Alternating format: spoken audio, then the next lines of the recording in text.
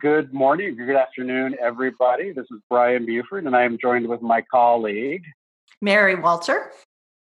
There she is.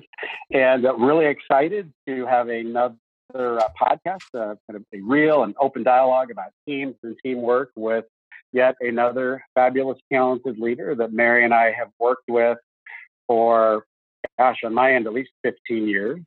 So we're very excited about that. Again, the purpose of our podcast are to have inspiring and real conversations with real leaders about their lessons learned, about what they've done well, and advice to have for others that want to be even better leaders of teams. And again, our focus is specifically on teams and teamwork and not just individual performance as a leader. So that's what we're about. So, Chris, why don't you tell us a little bit about yourself and do a little introduction, and then we can go from there. Ladies and gentlemen, this is Chris Homewood. Go ahead and start. Well, good afternoon and good morning, and Mary and Brian. First of all, thank you very much. It's great to see you guys, and really excited to be here. A little bit about started off my background. Went to the University of San Diego. I have a degree in English literature. I was then a Marine Corps officer for about 6.5 years, was an artillery officer, and then down at the Marine Corps Recruit Depot. From there, got recruited into retail. Did some time in stores with Circuit City, then transitioned over to Target, and had positions from store to district to regional in operations, loss prevention, and distribution. Then was recruited over to Ross Dress for Less, where I had additional store operations roles, and then ran operations for the company for a short time. And most recently, I'm the president of Trimark Economy Restaurant Fixtures here in San Francisco, and have had the pleasure of working with both of you, as Brian alluded to, for a long time. So really happy to be here and great to see you guys. And Chris, we met, I think, in 2004 or 5-ish. You were in not just one, but several different programs for high potential leaders at Target. I think that was, you were in assets protection before you made the transition to distribution and then to stores. I'm not sure quite what the sequence was, but we've known each other a while, and I've got to be with you on your leadership journey and different phases of your career and different roles. And so it's so cool to see you here on the other side. Yeah, same here. I'm glad that I didn't screw up anything that you taught me. Well, I didn't say that, but we can get to that later. So no, I'm kidding. Yeah. Mary, and how long have you known Chris? Gosh, forever, right, Chris? Yeah, Chris, I'm just so thrilled to know Chris. And I think always have seen you as such a terrific leader and great values, and really inspires the teams that you work with. And that's what I'm hoping we learn from you today. Chris, I've always seen you as a continuous learner, and you've had so many interesting jobs, from the Marine Corps to working in a big discounter at Target, and then to going to off-price in retail. Can you just tell us a little about what jobs really shaped you as a leader? Yeah, I think that they all have, right? They all take a little bit, they all teach you something, but I think it was the ones that continually push you out of your comfort zone and expose you to different types of teams. So obviously the Marine Corps has a different type of team and a different sort of leadership strategy. And so you learn how to lead a team there early on in your career, and you think, I got it. Okay, I know how to lead teams now because I've done it here. Then you go into retail and you get, different tactics, different strategies, different metrics, and different people and different values. And so you learn something different there. And then you go to a multi-unit role where now you're not in the building, where you can go face to face with someone. You got to learn how to communicate and engage differently from a distance. And so you pick up something there. And then as that continues to roll, leading a team of distribution professionals, which again is a completely different audience with different objectives and a whole different diverse mix of people. Then into loss prevention, which has another whole dimension of who is typically in that in those roles and in that business. And I think the best part, or the part that the most fun, is when you translate some of the things from one to the other. So it's humbling in the sense where, every time you pick one up, you think, oh yeah, I got it. This is, okay, I got this team figured out. I got this team thing figured out. Then you you get a shot of humble when you realize that they're different, especially as you're coming up.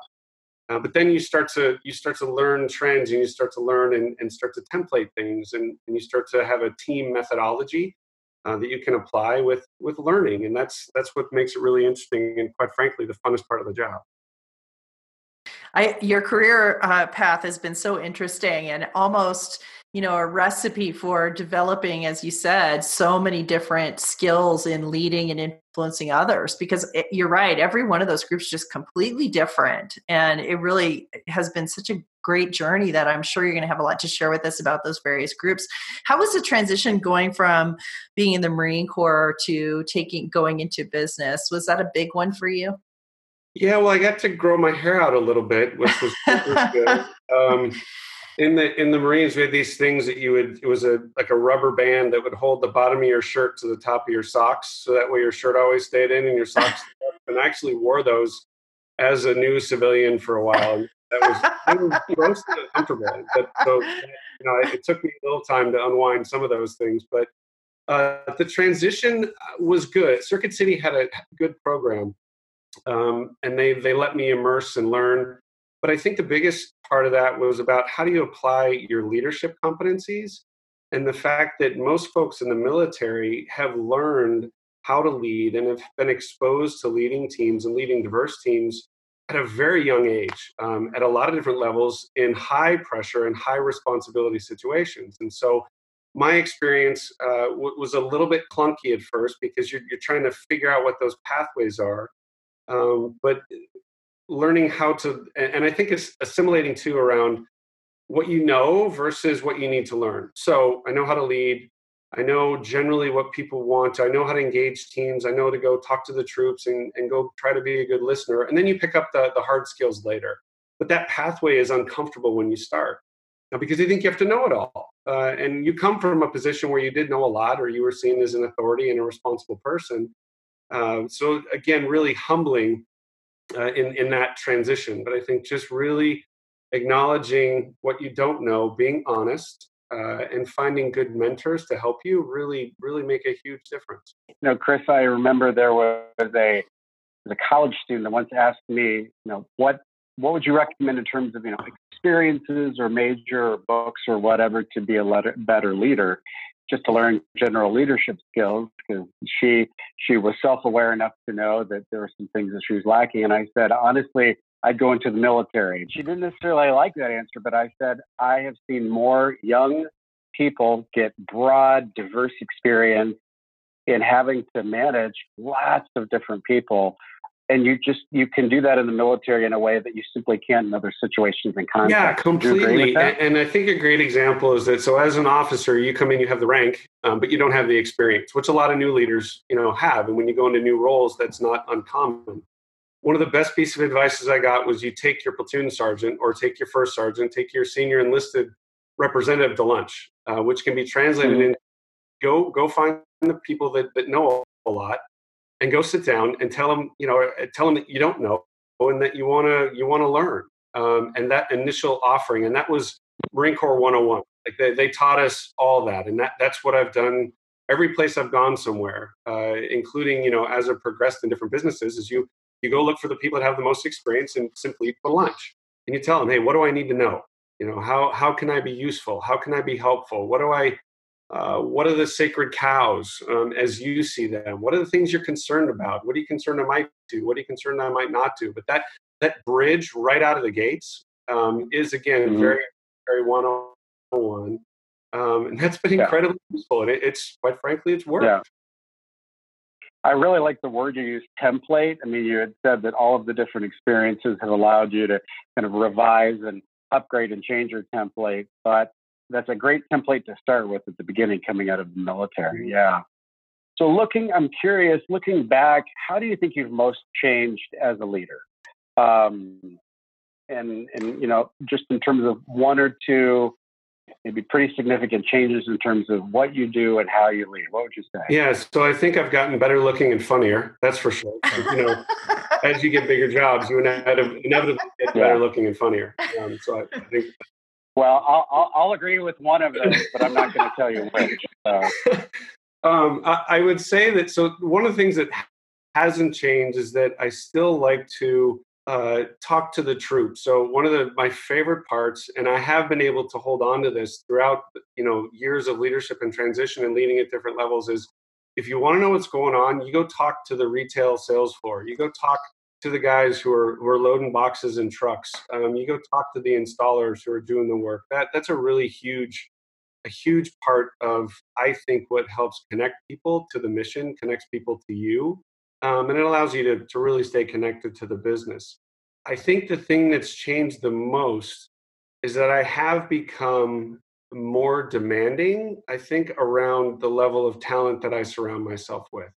I've made mistakes where there were people that were on the team that didn't belong on the team. And that's a very broad statement. Either they couldn't, they didn't want to, they didn't want to get on board with the change, maybe they didn't have the capacity, and it's not about releasing them from the organization. But I would say that where I've had the most struggles, or if I had to look back when I failed to do that well or in a timely manner, that's where I had bumps, and where things didn't go at the pace that they needed to, or where it got really hard for me and for the team.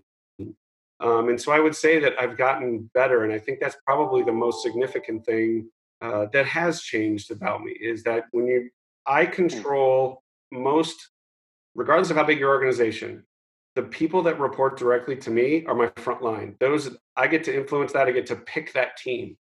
And I've become more and more myopic about really being fanatical about getting great people. Then it falls apart as the circle starts to expand. That's terrific. And I love the impact on a team of having great people on the team. I mean, we've seen it time and time again where either somebody is a great performer, but they're not a great team player, and that can wreck a team.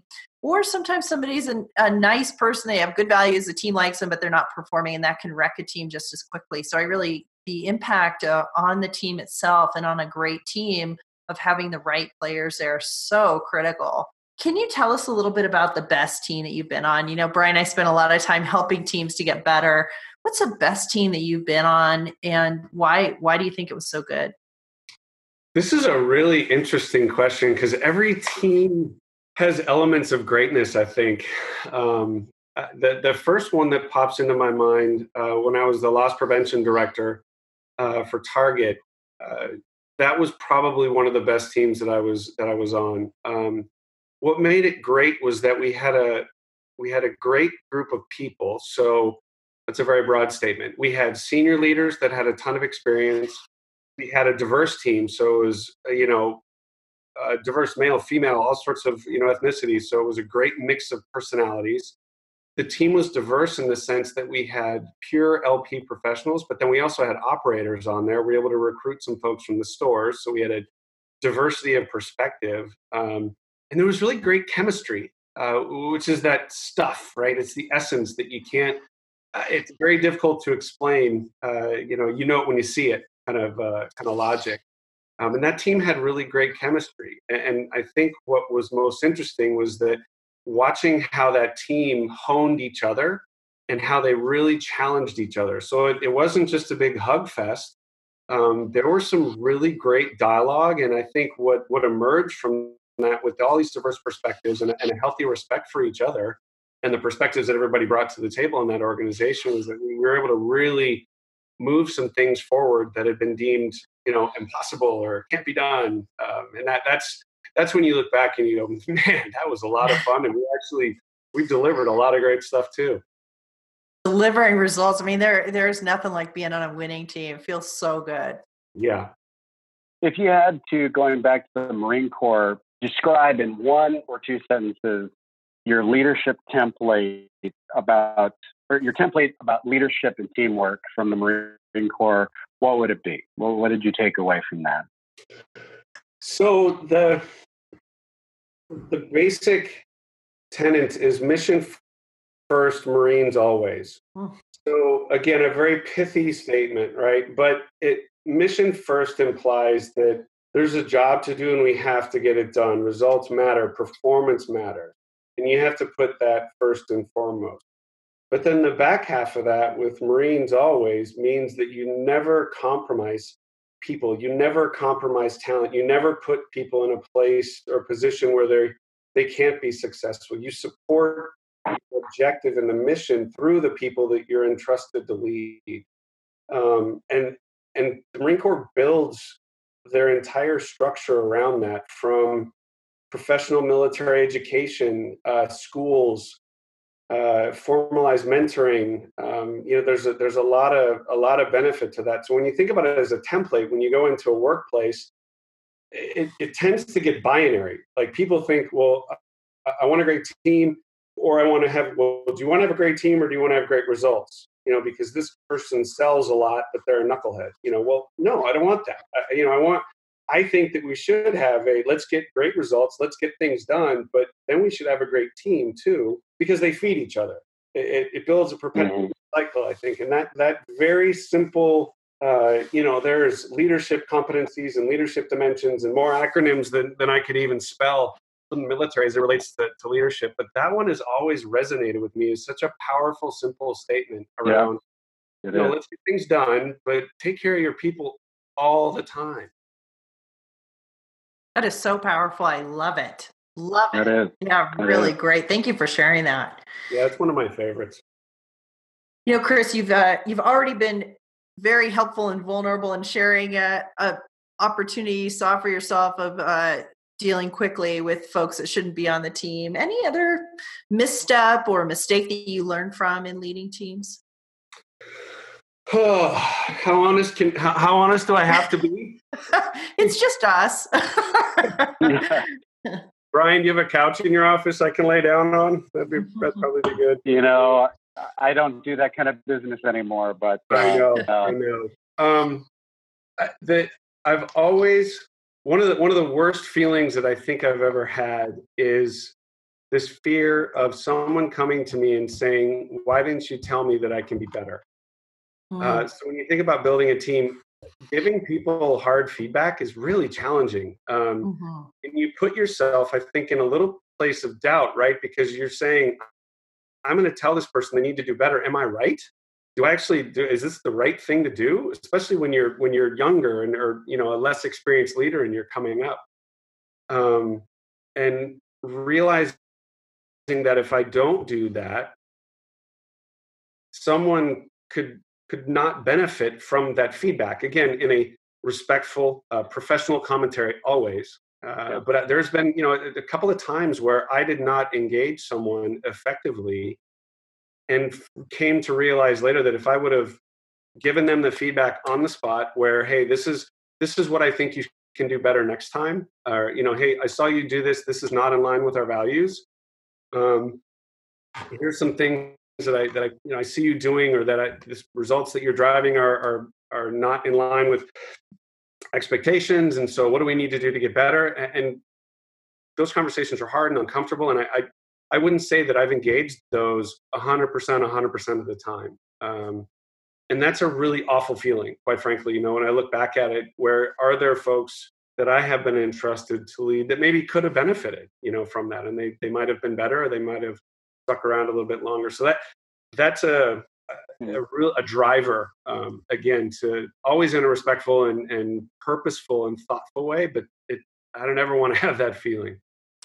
It's a nice check for ourselves too, to say, by withholding this feedback, because I think that is a very human thing to do. And I also think it's something that kind people do, right? Like, if you care about others, that's a very natural response. But I love the check that you've just given us, which is, could this person come back to me and say, why didn't you tell me? I could have adjusted. And I think that's a really nice check to help us move if we're stuck on giving some difficult feedback. Yeah, and it's about giving them the choice. I'm not saying that they have to, not have to. Again, we're not talking about hardcore conduct issues, but if it's just about leadership counsel, and it really is, I want to give them the choice. That they should be able to choose that, but if I don't communicate it, then they never get the choice. Chris, what do you look for to hire both good team players and outstanding performers? And in that process, how do you balance the two? That's so I told myself that I wouldn't roll out a bunch of acronyms, but I do have one for this one. Oh, so goody. With your permission. Great. So, desire to lead, desire to learn, desire to listen. The 3Ds and 3L. So the first of all is desire, right? If people want to, if they start their conversations with "I want to" or "I will," that shows their own desire. So you automatically have someone that's getting up and getting going on their own, which is awesome, right? The last thing any of us want is to have to push. Nice to be able to pull or to guide. Desire to lead. People that want to lead always find a way to lead. They lead initiatives. They lead without title. They're always looking for an opportunity to get out in front or to push the objective or to challenge the status quo. So that, and you can see that in campus recruits, quite frankly. You see that in military candidates. You see that in all sorts of people across all different teams and organizations and across a wide array of ages too, quite frankly. Desire to learn. So people that are continuous learners. And again, you can see this through a career path. You can see it in the conversation. But if someone, again, is hungry to learn, they're curious. And that curiosity breeds this self-fulfilling well of engagement and energy where they always are looking for something new. They're always looking for those answers. They never stop at the first answer. This desire to learn demonstrates critical thinking, where they're just always asking. They're never quite sure. So let me ask one more question about this, or let me ask a couple of whys. And then the last one is the desire to listen. So listening to your customers, listening to your conscience, listening to your troops or your teams, listening to your boss, listening to your mentors, people that have a desire to listen and they really want to hear what's happening. They tend to be better observers. They tend to ask more questions than provide direction. They're the people that you can see. And so those combinations of things, just at a very high level, and again, you can assess it in a number of different ways through their careers and their interactions. But I love those three because they form this balance too of, one without the other, and you get out of whack. If someone is just lead, but they don't listen, well, that's not quite right. Or if they're, listen, and they never learn, well, then they kind of get a wallflower. But I've always found that to be just a very nice, useful way and a broad assessment of talent. And it works pretty good. You meet some really interesting people. Terrific. I know you've worked with some great leaders, and it's always good for our audience to kind of mark leaders to be inspired by and to learn from. Who's the best team leader that you've seen, Chris, and what made them excel in that role? You're putting me on the spot here because I've been fortunate enough to have seen some really great ones. So I'll tell you, the first one that pops into my head, his name was Sergeant Major Moses, and he was my first sergeant in the Marine Corps. That guy had an uncanny ability to know exactly where to be, what to say, how to get the very best out of people. And he could deliver good news, bad news. It didn't matter. The team and this was down the depot, and he and I were responsible for a company of drill instructors. So we're working with a super intense, high caliber professional group of guys. And his ability, he would mess with them. He would, he always just knew exactly what to do, but then he was also progressive in that he would create fun days and fun things, which sounds really odd, right? When you think about a high intensity peacetime military organization.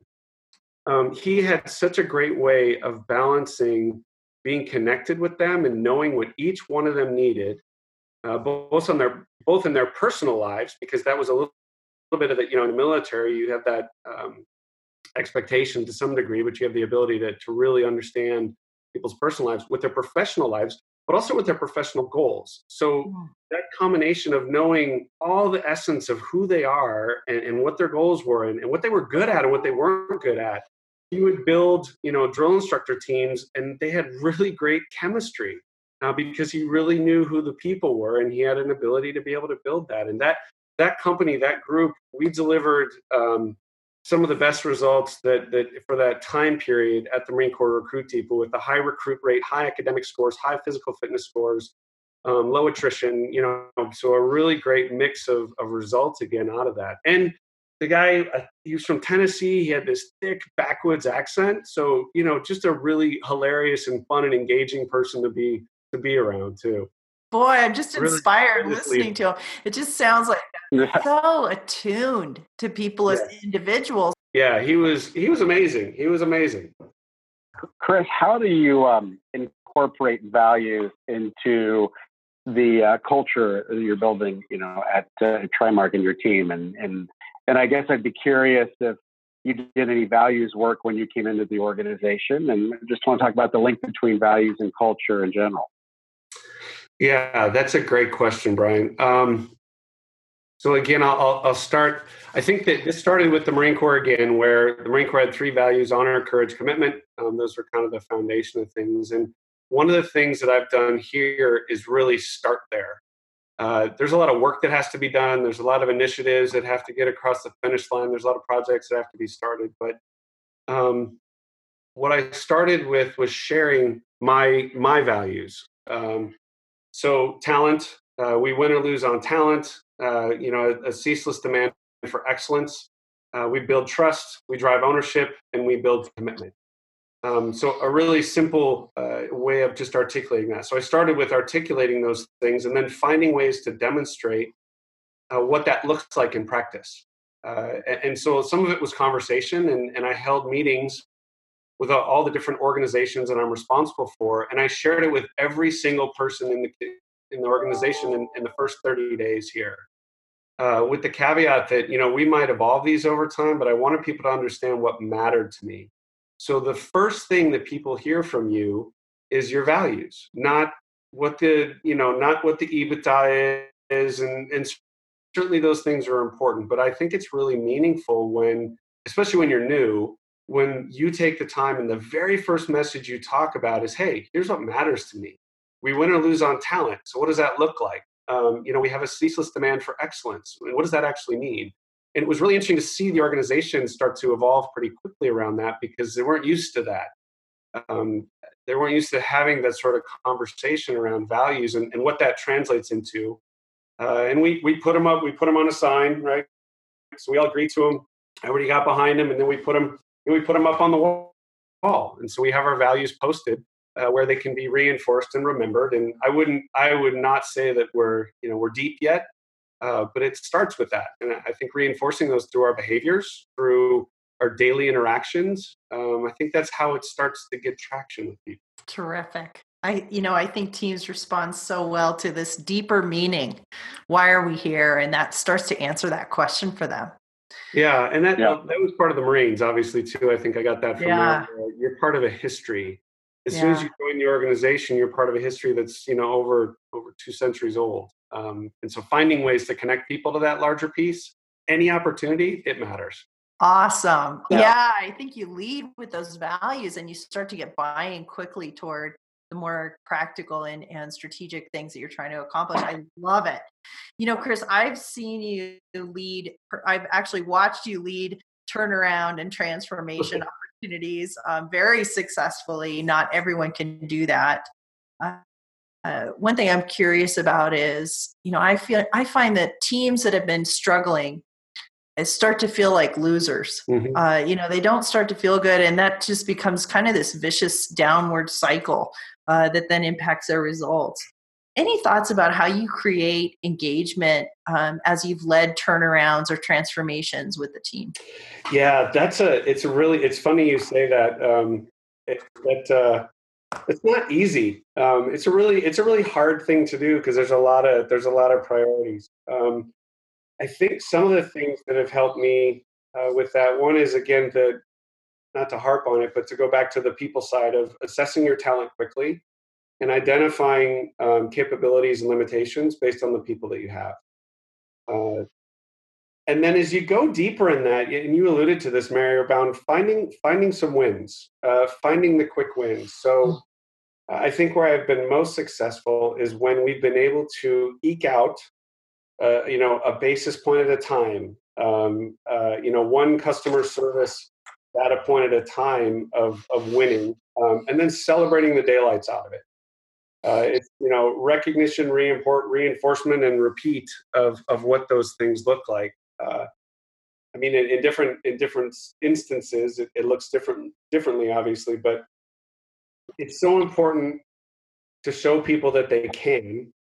And when they do win, and I think where some people get off the rails on this is when they do squeeze out that win, they don't take time to reinforce why it happened, how it happened, and that the leaders actually made it happen. And so it's the slow flywheel of leadership confidence that you have to build one basis point, like I said, one sizing score, one clean truck at a time, and again, not celebrating effort, but really celebrating the achievement and the fact that that this is a real win and they made it happen. And how do you think it happened? And what are you going to do tomorrow? And what do we need to learn tomorrow? And that perpetual cycle seems to it gets sticky. It gets sticky real fast. But it does require just a ton of energy. You really got to push hard. Yeah. I love that answer. And I couldn't agree with you more that that's a great strategy to create winners, that in an organization where they haven't felt that way. And one thing I've found leaders sometimes will do is, if you get a big organization, a turnaround, you tend to be a person who has a very high standard. And so it's like, well, I'm not going to celebrate until we've achieved that standard. And so we're going to wait till we get it. And the reality is the people on the team are feeling generally so bad because it wouldn't be a turnaround if they hadn't been failing. Right. And so I think you're right. Finding those small wins and making a big deal about them can really help to start that flywheel, as you talked about. Thank you. Yeah. Yeah. And Chris, you had said that, it's not recognized or not just calling attention to effort and that it is about the results. I once heard, and I don't know where I read this or who said it, but it's always stuck, that you have to recognize and call out results, but also progress and effort. Because if you just recognize results in a turnaround or in a business development or innovation group that's building something new, and there's lagging indicators of success that they're the best and the brightest are often put on the toughest things that are 2 or 3 years away from being profitable, and they're not going to get a bonus if you just base it off of that. You also have to recognize and incent them different ways, but also just the progress and the effort that they make. Would you agree with that? You have to recognize all three: progress, effort, and result. Yeah, I think that's a great point, Brian. And inside that is the prioritization, right? And defining what success looks like. So you're right. If you're trying to go 100 yards, and you're not going to get 100 yards in a day. And you're right. You lose people along the way if the goal is set at even potentially where the company's standard is or where everybody knows that standard of excellence is. But if you're at ground zero, that standard of excellence may as well be Mars, unless you're Elon Musk or something where reaching the rest of us, that feels like forever. So what you do is, especially in these turnaround situations where you can recognize achievement, is effort towards those milestone goals. So, all right, yesterday truck wasn't done. Great. Today we're going to get half of it done. Okay, great. Did we get half of it done? Yes. Tomorrow we're going to get 3/4 of it done. Did we get it done? Yes. And you break it off into bite-sized chunks. So it gives people something that they can control, something they can orient on. But then I also think it does reinforce the behavior and the standard that we're going to define the standard. And as long as those milestones and the recognition to the standard continues to evolve, then we're on that pathway, right? We're learning, we're getting better, we're defining what excellence looks like every day. And that I think helps breed that culture when you do need to continue to raise the bar, where it doesn't feel like you're moving the target. Does that make sense? Yeah. Totally. What advice would you give leaders transitioning from the military to business or other settings? I've seen a number of companies, pretty big companies, at least in America, that have unique programs and are doing all sorts of cool things to call out veterans and the skills and the capabilities they bring, which I think is awesome. What advice would you give them that are coming out and their path is ahead of them, not sure where they're going? Yeah, we're in the middle of one of the largest drawdowns in America's history, post, the 9/11 and the different wars and battles that went on. So there's this huge population that's entering the workforce. The advice that I would give them is to be open to things that aren't traditional paramilitary pathways, or things that maybe aren't directly related to your military occupational specialty. So if you were a supply officer, or maybe you were in accounting, that might be a natural segue. But you've got a large percentage of people that were in aviation, or that were in combat arms, infantry, artillery, into the Navy, where they're on ships, the Air Force. I mean, there's all these different jobs that they have. And I think because the military does such a great job of training in a specific, skill set, that I don't think enough of these folks really understand the value proposition that they have coming into the civilian workforce. And so they tend to be a little bit myopic on, well, I have to go to the FBI, I have to go to the CIA, or I have to go police work. Yeah. And that, and I am guilty as charged about getting on my soapbox anytime I get the opportunity to speak to military leaders about this, because I've benefited personally and professionally from the experiences I had in the military. And I mean, my mom, I think finally, after the last couple of years, she's given up on asking me why I got into retail, because she couldn't. You have an English degree and you were in the Marines, and now you're in retail. So, there probably is some explaining to do there, but just being open to exploring different businesses, and really looking at their collective skill set of leadership more than the experience, because these are smart people that have done a lot and know a lot, and they can learn pretty much anything. I think that's great advice. 30 or 40 years. I think one of the biggest changes in the work environment is, there used to be clear paths and clear trajectory, right? That you did, and you stayed at one company for 25 or 30 years. And now I think I read something that most people change, not necessarily wholesale careers, but kind of significant, the type of work they do. There are 7 to 8 significant changes they make over the course of their career. And that they have to be open to new experiences, to different experiences, and kind of the formalized channels to get people from, high school out into the workforce have been obliterated, and will continue to, I think, to erode. Yeah, and if you think about even how millennials are entering the workforce now, almost with that expectation, I think it's a really unique leadership challenge. Obviously with people from the military, where you're telling them to think like that, then you have this tour de force, or this tour de force of these leaders coming out of colleges and campuses with then almost an expectation of, look, I want different experiences, I want to try new things. And so it really becomes a leadership challenge. I know for me in particular, as a leader, how do I continue to think differently about the environments I'm building and the teams that we're creating, that we're accepting, we're inviting, and we're engaging a full spectrum of different expectations. Yeah. One of the reasons I love the desire to lead, learn, and listen, especially the desire to learn. I mean, so important to be a continuous learner and ask for feedback.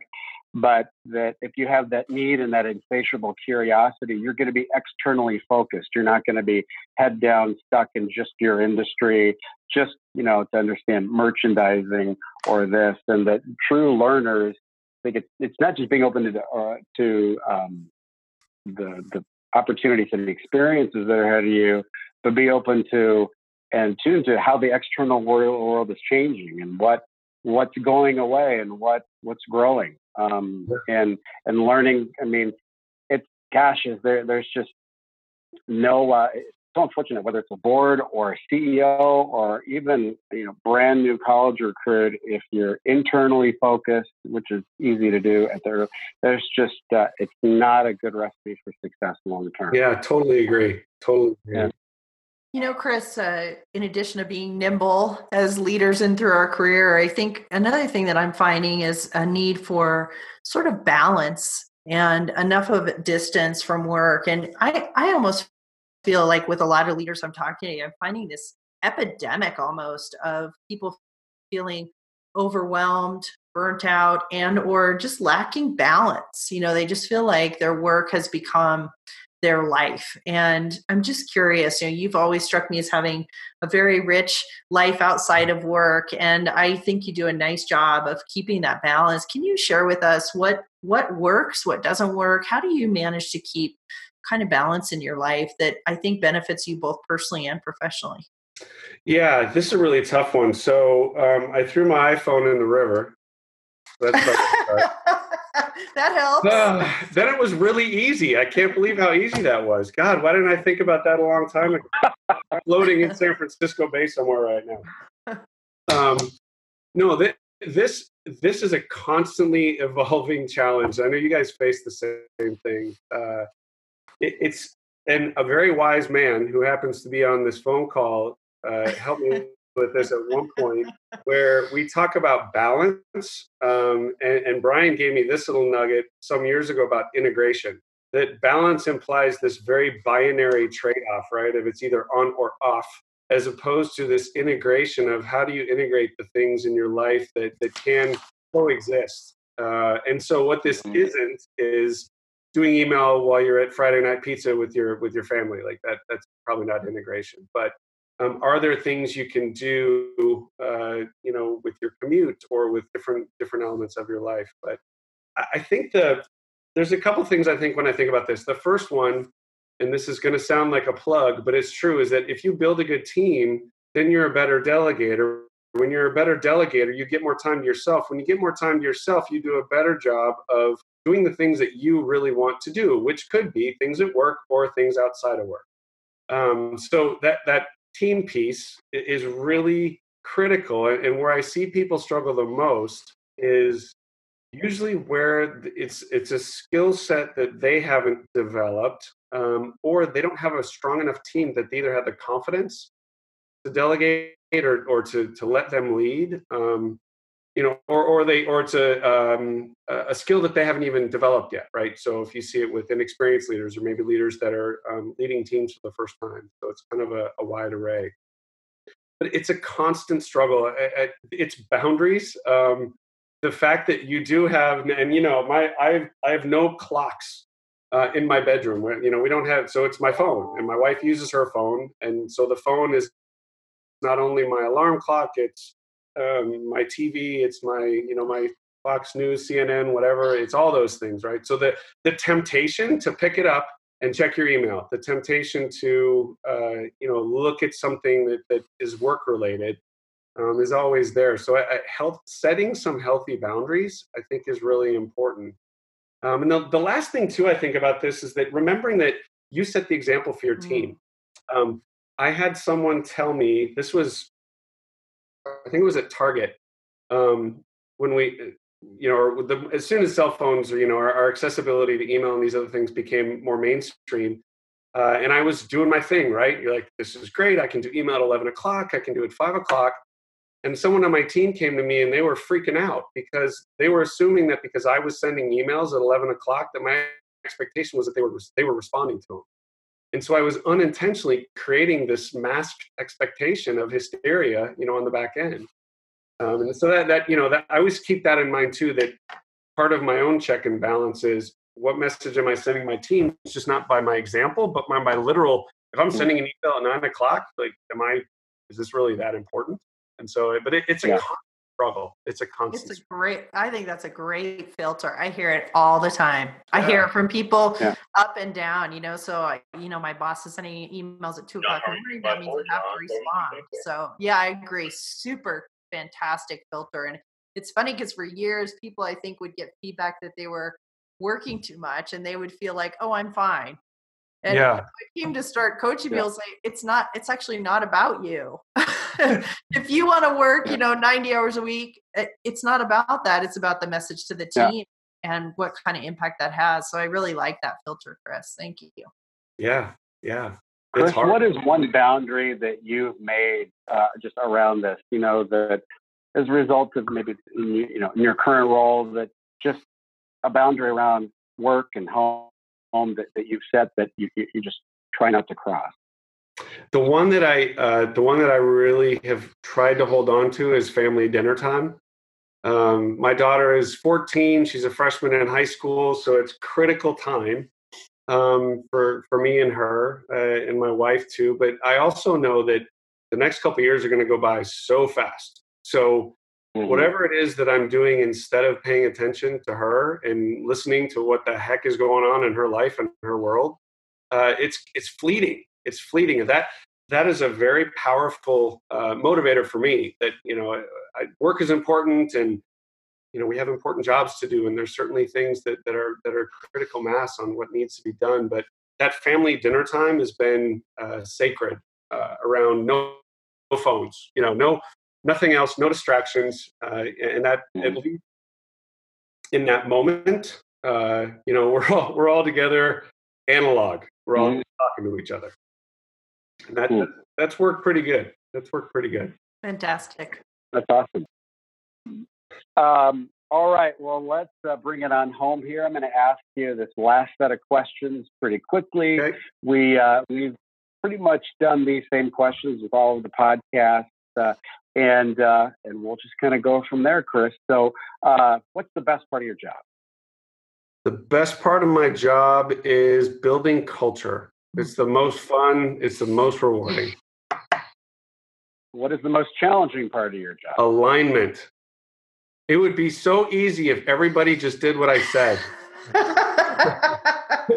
But then things would probably break, because I don't need me. But no, getting alignment through all those things we've talked about, like making sure that people feel like they're engaged and aligned. That's really hard. What's one thing that you've accomplished in the past year professionally that you're really proud of? You look back and you just stands out as something that you're proud of. When I left my last role, with Ross, my backfill was ready to go. So even though I was choosing to move to a new career, we'd invested in the development, and we had someone ready to go to protect that business. What's the one thing that you're still working on? Well, not the one. What is one thing you're still working on changing or improving or fixing to be a better leader? More quality time to strategy, quiet time to think, to carve out that time, because it's so important. And that's a struggle. It's a struggle that is at some point it almost feels daily, but it's top of mind for me. How do I make sure that I'm in that spot? What's the best advice you've ever received? Best advice I ever received. I'm gonna go. It was that take your platoon sergeant to lunch. That was a pretty good piece of advice. Maybe some advice that was not really good and wasn't helpful. I had someone tell me not to laugh so much.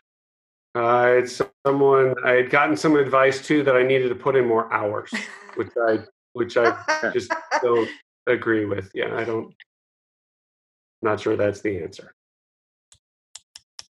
What's your favorite thing to do away from work? On vacation or home on the weekends, but what's your favorite thing to re-energize you? Yeah, anything outside. We've picked up backpacking the last decade, so getting out into the wide open spaces has really been amazing. My daughter and I did a couple of trips this year, so I'm getting her into it, which is incredible quality time with her. Running, ran my first marathon this year, maybe my last, but it was got done. And then it's really anything with the family, especially now with kind of where we are with high school. I love that you said that. As human beings, we were not built to look at email and Instagram and be on the video conferences and look through PowerPoint decks all day. We're just not built or wired for that. Absolutely. We're built to be outside. What advice would you give the new University of San Diego graduate back in 1993 named Christopher Homewood? Buy Apple, buy Amazon. That's the first one. And honestly, I think, I would tell this person to be patient. But I would also tell them to listen harder. And it's not so much a regret so much as it is, you get so caught up in wanting to go do and go be and push out, push out, push out. But there's an incredible value in just listening really hard to what people are saying and really paying attention to behaviors and body language and those things. And so that I would tell him to just, it's okay, be cool, have some patience. Not everything's going to happen in the time frame that you think it's going to happen. And just be a really, really great listener. Listen really hard to what's going on around you, because you're going to learn a lot. Awesome. Well, I have at least written down 5 or 6 nuggets of gems to take away from this. Thank you so much for sharing and being open. It's been awesome. Mary, what would you add? Yeah, really appreciate it, Chris. Any last minute thoughts or messages for our audience? Thank you both, for the opportunity. And I think if there was anything, leadership is not a static thing. It's a constantly evolving sort of exercise and discipline and learning. It has some gut-wrenching moments. I think if you do it right, and I can't stress enough, like the having people, quite frankly, like you, Brian and Mary, in your leadership life are really what's helpful. And I think that's what really is necessary, quite frankly, as you go through your own personal leadership journeys, is to have those waypoints, those check bases, those thought partners, and even sometimes just someone to pick up the phone and tell them that you're miserable, because it's tough, really tough. And then, get a dog, because your dog loves you no matter what. I like that. That's true. Yeah. Well, thank you, Chris. I mean, obviously, Brian and I are really passionate about helping leaders to be successful and helping to accelerate teams in their work around being cohesive and collaborative. And we've really found that it would be unthinkable to have a professional athletic team without a coach, but somehow we think that our business professional teams can operate that way. So I agree with you. Having a coach is always a great way to get there. Chris, thank you so much for your time and your insight. I found this incredibly helpful. I know our listeners will too. This is Mary Walter. I'm here with Brian Buford again. We're the Team Gurus. This is what we do. We make teams better. Thank you for listening. Thank you very much. Thank you so much.